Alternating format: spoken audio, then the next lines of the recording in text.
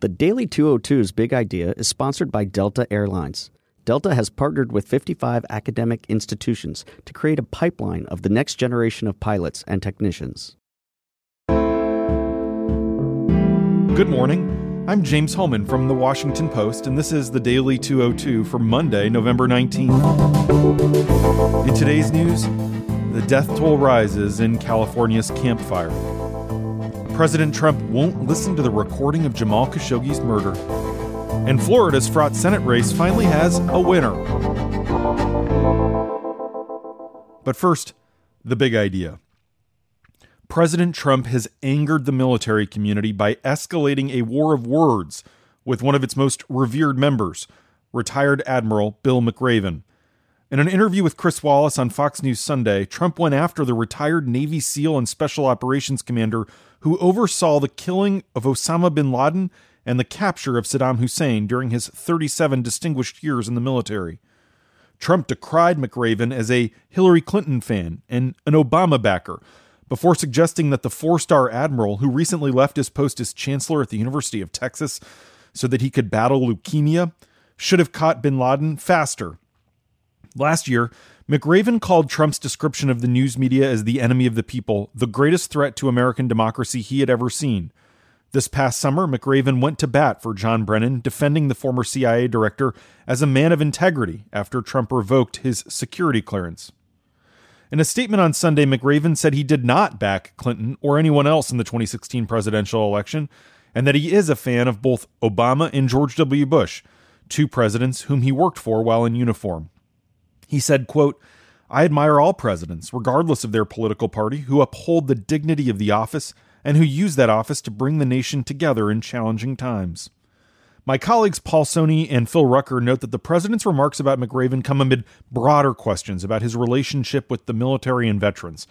During his trip to France the weekend before last, the president did not attend a ceremony commemorating the 100th anniversary of the end of World War I because of the rain, with the White House saying his helicopter couldn't fly in inclement weather and a motorcade would have caused too much traffic. Trump also didn't visit Arlington National Cemetery last Monday to mark Veterans Day. 2 years in, he still has yet to visit American troops serving in combat in Iraq or Afghanistan, though he did tell Chris Wallace he still plans to do so. But Trump canceled plans last week to visit the thousands of troops he deployed to the southern border, sending Defense Secretary Jim Mattis instead. Trump had deployed those troops ahead of the election in what many consider a political stunt, designed to fire up anti-immigrant sentiment among his base. Before the midterms, Trump had said he was sending as many as 15,000 troops to the border. But the military said last week that the number of active duty troops deployed, in fact, has peaked at about 5,900. An additional 2,000 members of the National Guard have been there since April. And that's the big idea. Here are three other headlines that should be on your radar. Number one, the death toll in California's Camp Fire rose to 76 as more than 1,000 people remain missing. As firefighters battled to contain the deadly blaze, authorities intensified efforts to identify the lost and the dead.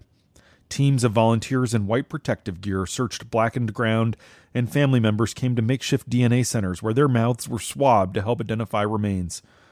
On Friday, authorities released more than 600 names in an effort to identify those who had been found by friends and relatives.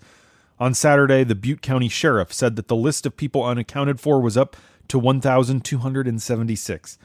The astonishing tally raised fears that the death toll will rise exponentially. There are still stories of hope among the disaster. The Post's Allison Klein reported yesterday on one family who fled the fire and later found out that their garage had become a safe haven for an ambulance crew and their patients.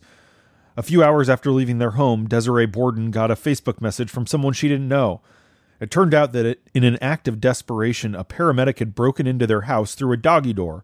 The ambulance crew then loaded 3 patients into the garage. They were joined by others, and ultimately 13 people took refuge in the garage from the fire.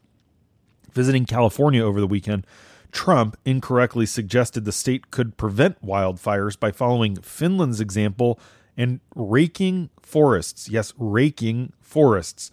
Trump went on to explain that the president of Finland, whom he met on an overseas trip a week earlier, told him about raking the forest floors. The Finnish president disputed this. He told a local newspaper that he had briefed Trump on Finland's efforts to surveil and care for its forests, but he said he can't recall anything being mentioned about raking. Number 2, Trump said he will not listen to the tape of Washington Post contributing columnist Jamal Khashoggi's murder inside the Saudi consulate in Istanbul. Based in part on that tape and other intercepted communications, the CIA has concluded that Saudi Crown Prince Mohammed bin Salman ordered last month's killing. But Trump maintained in that Fox interview that the Crown Prince had told him, quote, maybe 5 different times, and as recently as a few days ago, that he had nothing to do with it. Aides have said Trump has been looking for ways to avoid pinning the blame on Mohammed, a close ally who plays a central role in Trump's Middle East policy. Trump described it as a suffering tape and told Chris Wallace that he doesn't need to listen to know what's on it. He called it, quote, very violent, very vicious, and terrible.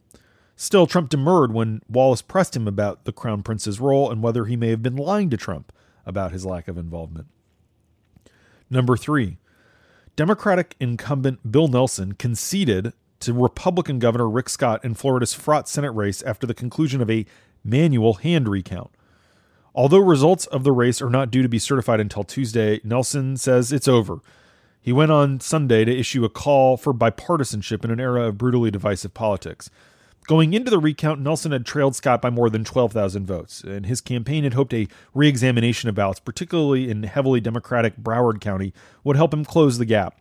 But when the recount ended at midday Sunday, Scott still led Nelson by 10,033 votes out of more than 8 million cast. Scott's razor-thin victory leaves Florida with 2 Republican senators for the first time since the Reconstruction era, and it boosts the Republican Senate majority to 52. A final Senate seat in Mississippi will be decided in a November 27th runoff. That race has become unexpectedly competitive, and Republican Senator Cindy Hyde-Smith made some high-profile stumbles recently, including telling a supporter she'd sit in the front row of a public hanging if he invited her. That her opponent, former Congressman Mike Espy, is attempting to become the state's first black senator since shortly after the Civil War has made her remarks all the more glaring. Espy remains the big underdog in such a red state where Trump's still popular, but Republicans with access to private polling say that Hyde-Smith's lead has narrowed significantly in recent days. So Trump announced this weekend that he will hold rallies in Mississippi next Monday on the eve of the runoff. And that's the Daily 202 for Monday, November 19th. Thanks for listening. I'm James Hohmann. I'll talk to you tomorrow.